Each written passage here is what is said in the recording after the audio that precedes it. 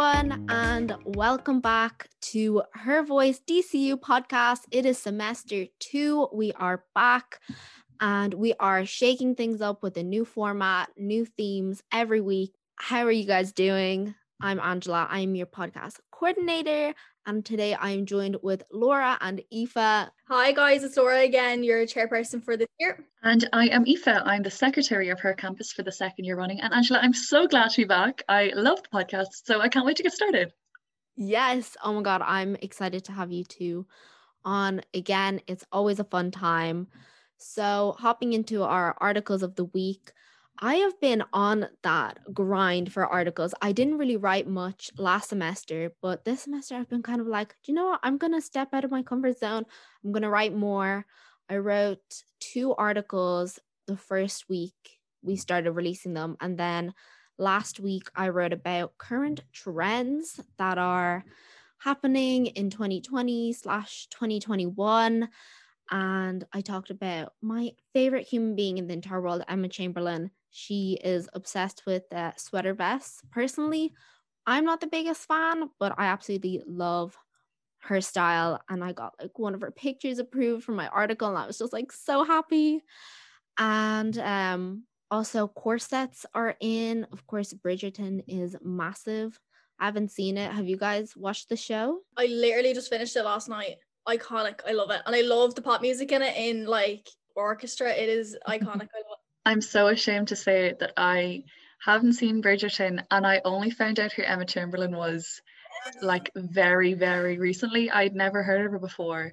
I think I'd heard somebody talking about how she makes coffee, and I thought that was just her thing. I thought she was just a person who made coffee.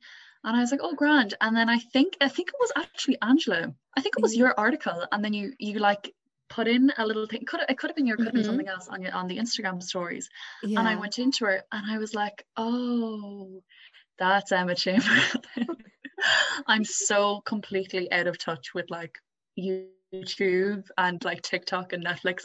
I'm such a granny, so this is definitely an education. Emma Chamberlain is like 21 or 22, and she literally like Vogue is like obsessed with her. She's 19. She's 19? Yeah. I had no idea she was 19. Yeah, she's like a YouTuber, and like her whole brand is like coffee, and she has her own like coffee brand, but also she's such like a style icon, and she's just absolutely hilarious. Like if you ever want to have like a good laugh, just go and watch like an Emma Chamberlain vlog, because she's so like candid. She's not like one of those like, so guys, I woke up and like I already look like this. No, she's just like, my hair is a mess, I'm a mess, and now my cat is climbing on me, you know. She's gas. The blueprint for everyone that's trying to vlog though, like everyone her age that's trying to vlog and do that kind of thing, they all use the same like sound effects as well whenever they're sipping coffee or something. I'm not that mad on her, to be honest. Really? I think she's kind of overrated. But I do like the sweater vest trend. I just don't think I could ever wear it. I noticed the sweater vest trend, and I feel like it looks great on some people with the kind of baggy shirt and sweater vest. But I think that like if you have even moderately large breasts, it doesn't really work, because I think it just, I don't know. I think it looks nice when it's like the baggy look. But I remember I have 3 sisters, and we're all the same size, and we all have the same size shoes, and we all kind of have the same style, and my mom as well. So it's really handy in my house. But one of my sisters is really stylish. I think she might actually get some inspo from Emma Chamberlain. But I tried on one of her. She had like a sweater vest dress. It was horrific. It was the worst thing. It's the worst I've ever looked in my entire life. I was so ashamed. So I think I'm going to stick to my classic leggings and jumper trend of this past lockdown, as opposed to trying to go out of my comfort zone too much. But I'll definitely hop on that Emma Chamberlain trend. You've definitely inspired me, Angela, because she seems like a cool girl. Yeah, she's gas. And yeah, no, faux leather is also really trendy now. I don't own anything that's faux leather, but I have a full wardrobe of just leather. Unreal. That's so iconic. I love it so much. I've always been on an absolute leather buzz, and I got Doc Martens for Christmas, so I literally look like a biker going around. We love. We do.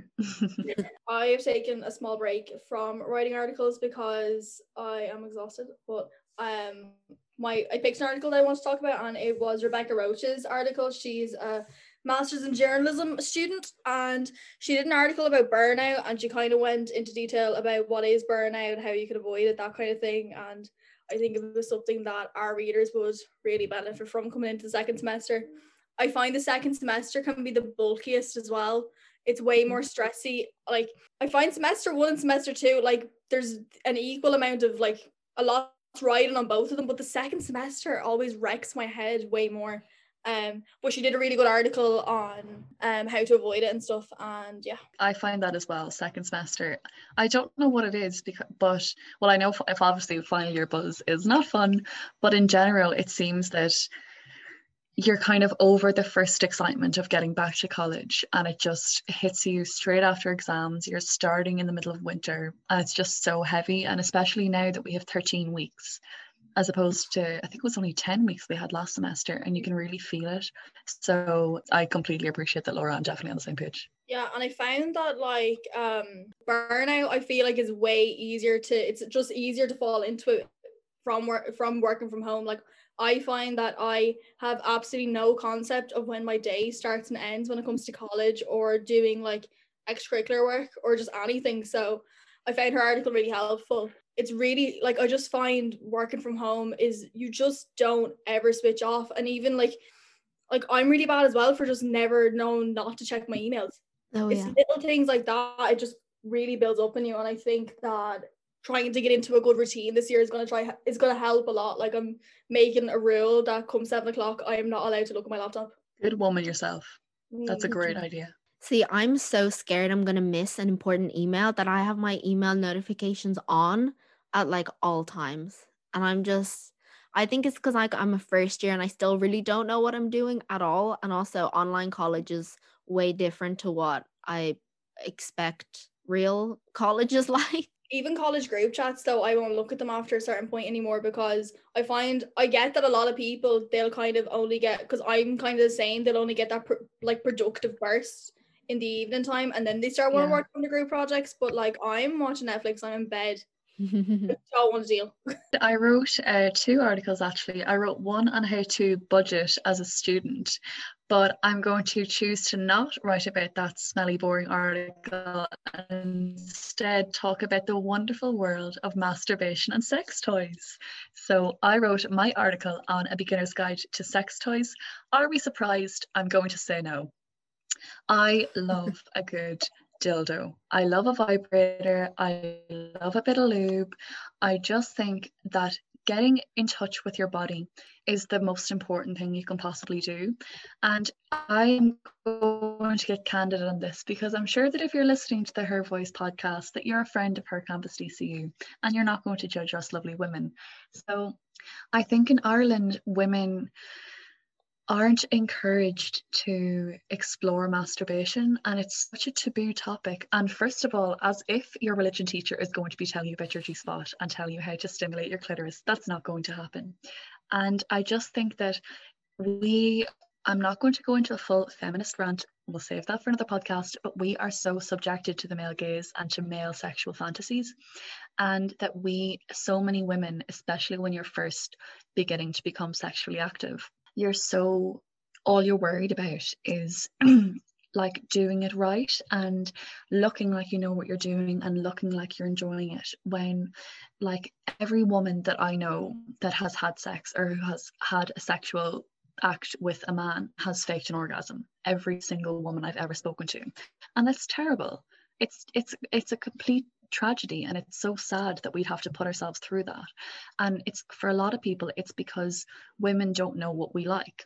Women don't know, what exactly turns them on, and that's why it's so important to masturbate. And it can be hard at times, because I know that especially the porn industry isn't very women friendly, and I know that whenever I've tried to watch porn, I just find it quite degrading and I don't like it at all.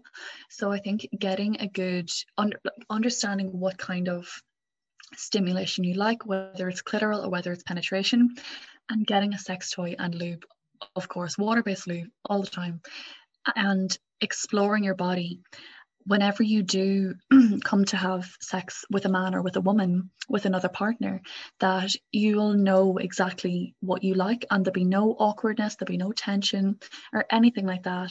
And I cannot tell you how much bad sex I've had in my life. It's so bad to look back on. Now that I've kind of figured out exactly like what I like and when and where, it just has made my sex life 10 times better. So I'm such an advocate for self-love in every single way. I think that's something that like men aren't taught, that they should care about what women like, so they don't know to do it. They're looking at porn and they're seeing all the focus is on the male pleasure. But I also think that like there just wasn't the plethora of information out there whenever I was in school compared to what there is now.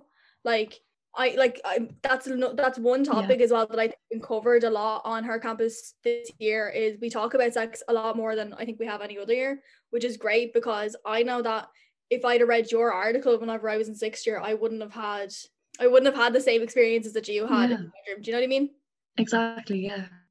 And it is so hard, and there's no instruction manual, there's no one telling you how to do these things, and you're nearly going into it blind. And especially now, which is a whole other topic, and which is an article that I'll probably write in the future, is both, first of all, kink shaming, and second of all, how young women feel pressured into certain fetishes like choking, BDSM, and say like spitting into the mouth. And because a lot of women are afraid of being vanilla, and because people get like a lot of men, because men are so influenced by the porn industry from such a young age, and they're exposed to degrading and very extreme sex acts from such a young age, it's completely normalized. So like, if I've heard stories of women going on a one night stand with a man, and straight away there's a hand on the throat, and there's, rough play when there's no consent involved, and there's no speaking of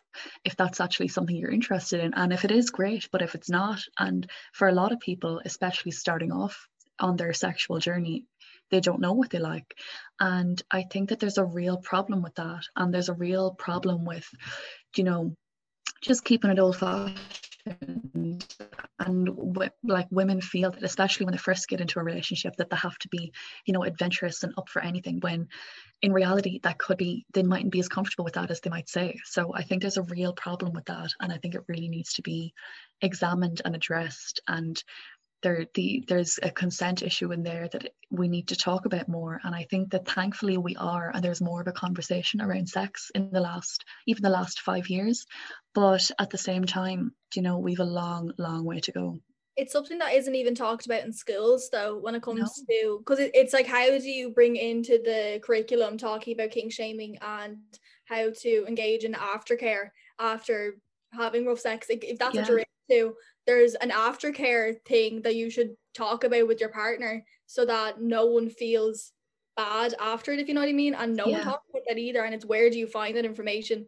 But I think articles like what you're writing bring it up in conversation. It's the kind of thing that girls can read and then bring it up with their partners, or they'll know better how to bring it up with someone that they're maybe just seeing casually, or if they're just having a one night stand, because it is a conversation that doesn't need to be clinical, but it should be brought up. Exactly. I completely agree. I absolutely agree, Laura. Just isn't something that was talked about though at whenever I was 18. I'm 23 now in March, but like, it's only I'm only seeing it come up in the media in the last maybe 2 or 3 years. Whereas had I been reading articles like that, or listening to women talk about it on podcasts, and just being really open and honest about it, I might have not gone in myself into situations where I wasn't so comfortable. Do you know what I mean? Yeah, exactly. And I think it doesn't even, it just takes one person talking about it for somebody to say to their friend, and their friend might say to somebody else. And I don't think, obviously, like, getting kind of media attention is important, but just in terms of normalizing these conversations. And if you look back through history, and the kind of history of any form of liberation for women, it's had to come from just people being brave enough to speak about things that were taboo at the time. And I think that this is like the issue of, you know, kink shaming or being pressured into rough sex, or even just masturbation for women and female pleasure and not needing a man to reach orgasm when you can do it yourself and you don't need a man for that. I think just being able to talk about it as openly as talking about what you're going to have for dinner is so important. And I think we are getting there, but I think it will take more engagement and just putting your preconceptions and your internalized misogyny and your internalized shame aside, because we all have internalized misogyny because we grow up in a patriarchal capitalist society. It's in our system. We can't help it. But it's just a matter of checking the automatic thought that comes into your head whenever you hear a woman openly speaking about sex. And instead of, if the first thought that comes to your head, she's a bit X, Y, and Z, you have to stop yourself and say, okay, that thought came from my internalized misogyny and this narrative that's been fed for me for the last 21 years. I recognize that, but I'm going to put that aside to what I actually know and what I actually know to be true. And let that be your outward expression and that be your actual opinion on these things, because it's too often that we allow this like false narrative that women shouldn't be sexualized creatures and that women are either, you know, Madonnas or whores, as the famous complex goes. And I think that while these conversations are happening, they're not happening enough. And thank God that we have podcasts like this and spaces and platforms like this that we can actually project these views. But, you know, it's going to take a lot of open, honest and introspective conversations, both with ourselves and with other women, in order to make these things more normalized. For sure. I literally went to an all-girl school for 14 years of my life until I moved to a mixed school. Like, there was no way this conversation was ever going to be had if, you know, I wasn't like involved in this podcast, or, you know, knowing that these articles are like being written and released by other amazing women. So that was amazing. Thank you. You should see me in the smoking room with a pint. I'm so much worse. It just goes nowhere. So thank you, Angela. That means a lot. And so just even in terms of the theme of the episode in staying motivated for college, I think that obviously with Zoom college and with Zoom classes, it's difficult to, you know, keep in touch with yourself and to, you know, keep on track of both your college work and, you know, your own mental health and your own progress. And so like a big part of my kind of journey of both like empowerment and discovery has been journaling, and which I know is number one way of staying on top of yourself in college. But journaling, I think I have 3 different journals, and they're just the best thing ever because it allows me to get all of these random entangled thoughts that I have in my head and put them into kind of delineated sections. So I have one for my kind of like a check off to-do list, and that lets me stay on top of all of my readings and all of my college work and all of my appointments that I have to do. And I just add my Google Calendar as well for things like that.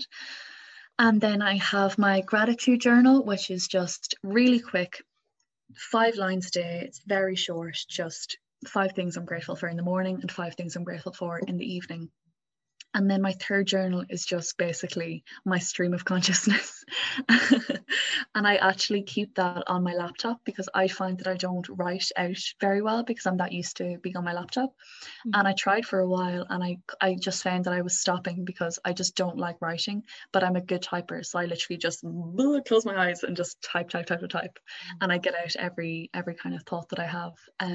So I found that that's really a good way of keeping in check with myself. And I could be typing out if I've had a bad day, I could type it all out and then look back and say, oh well, it wasn't as bad as I thought it was, and here's why tomorrow is going to be better. So I find that journaling is really a great way to keep on top of myself during a very, very hectic year. Can I just say that you are genuinely one of the most put together students I ever met. 3 journals is like that is miles. That isn't even something that I can like. My laptop is just a fucking whirlwind of. My biggest talent is looking like I have my shit together when I really don't. I really, really don't. So I appreciate that it's working. So thank you. No, I found like my thing that I kind of got into the rhythm of last semester was I wouldn't journal to the extent that you do. Like that works for you. For me, I find it's like an extra piece of homework. Yeah. And I feel pressure to keep up with it. So I do find that writing stuff out physically, like paper and pen, gets it into my head better if I have a to-do list. So I started keeping a to-do list last semester, which helped a lot. And you feel deadly when you look at it like at the end of the day and it's all ticked off. You're like, oh, I'm a businesswoman.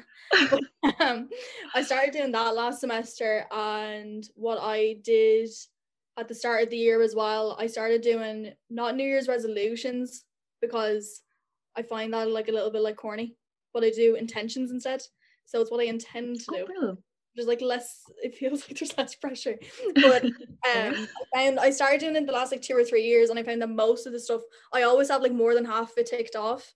And I swear to God, it's just from writing it down. It gets like subconsciously into the back of your head, and you just like make moves on doing all of that. And I'll check up on it every 6 months as well, to see like my progress and stuff. So it's kind of similar to what you said. It's writing stuff down and kind of it subconsciously gets into your head, and you just end up doing it anyway without thinking about it. Yeah, absolutely. No, I'm so with you there. And I'm a devil for my to-do list. If I do something that I haven't written down, I'll write it down after I've done it and then take it off. It's so sad. No, counterproductive. No, we all do that. I'm one of those people that I just have a rolling to-do list all the time. It just never ends. It just keeps on going. And I'm not big into like pen and paper anymore. I just have everything online. I have my little Google Calendar set up, and then next to that I have all of my tasks, and I just keep on adding tasks and taking them off, and it just keeps on going like that. And I'm also really competitive, so to keep me motivated, I'll be like, okay, like I'll be texting my friends and be like, okay, we need to get 3 things done before we're like to start a new conversation. Or because everything's like online now, and I'm just getting used to college still. You're so savage. I feel like you're the mom friend. Me? Yeah. Yeah. I'm the mom friend until I have definitely. I'm the mom friend until I decide that I no longer want to be the mom friend and I want to drink. Yes. And then, you know, like on a night out, I'll usually be like, are you okay? Are you fine? Like, do you need something? And then like I'll be like, no.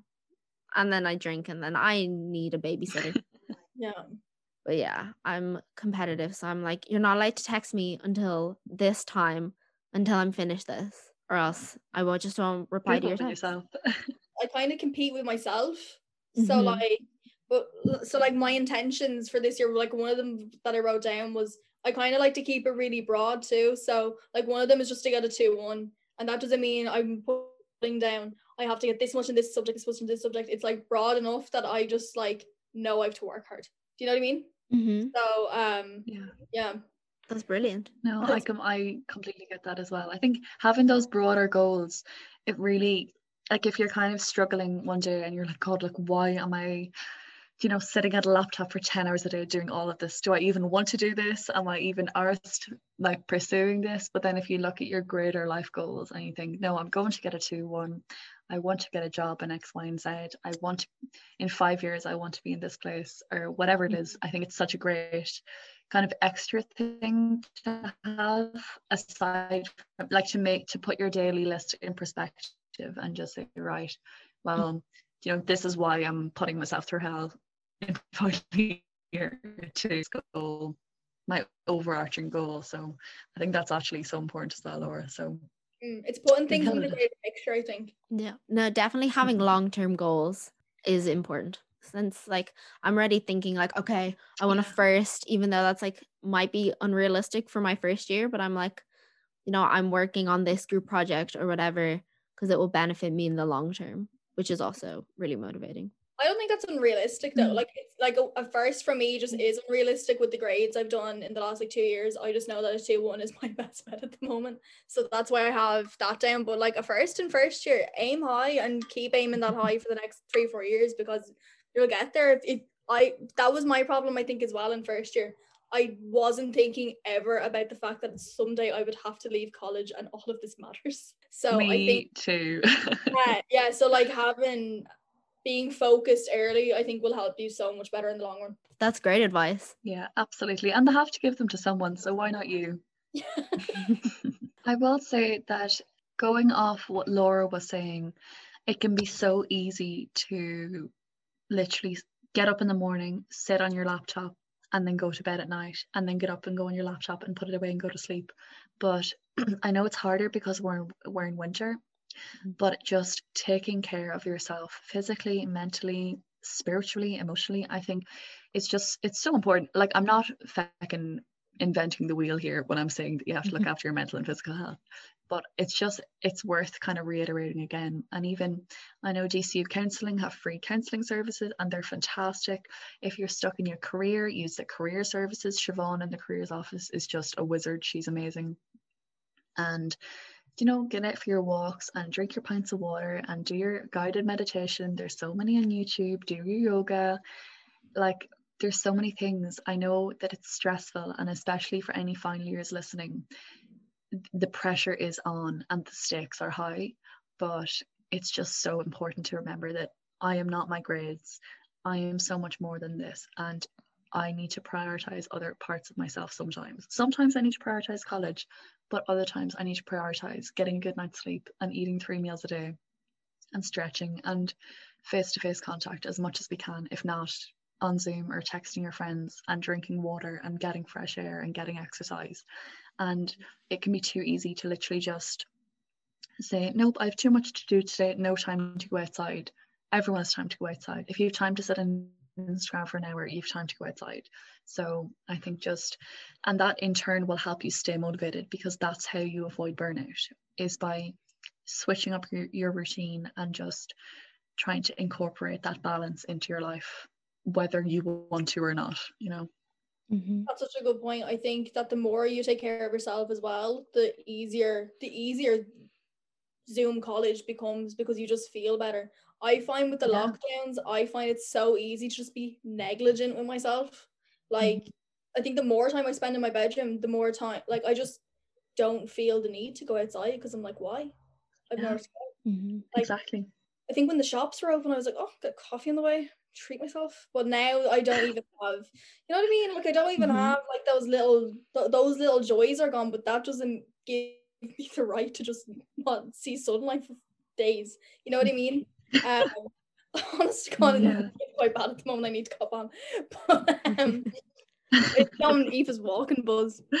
That was a bit mad now, in fairness. I think excessive. That probably did more harm than good. But still a good point though. Like, I think using the resources that DCU has as well, in whatever capacity that they are, is something that I've forgotten about, to be honest, in the last 2 semesters. But yeah, people should definitely get on to them if they're struggling in any way, because they are really helpful. Yeah, and that's what they're there for. They're there to be used by you. I think we'll wrap it up. Yeah, we'll wrap it up. So that was an absolutely brilliant first episode back. Next week's theme is very, very exciting. So keep an eye out on it on the podcast group if you want to join that. If you're a member, go follow us on the social media. It's at Her Campus DCU. Yeah. And go read all of our articles, all of our amazing, amazing articles on the Her Campus DCU website. Yes? Great. Yeah. I was like, is that right? Did I say all of those things right? But anyway, I hope you guys enjoyed this episode, and we'll be back next Sunday with another fun episode. Thank you, girls, for coming on. As usual, you are amazing. Thank you. Thank you so much, Angela.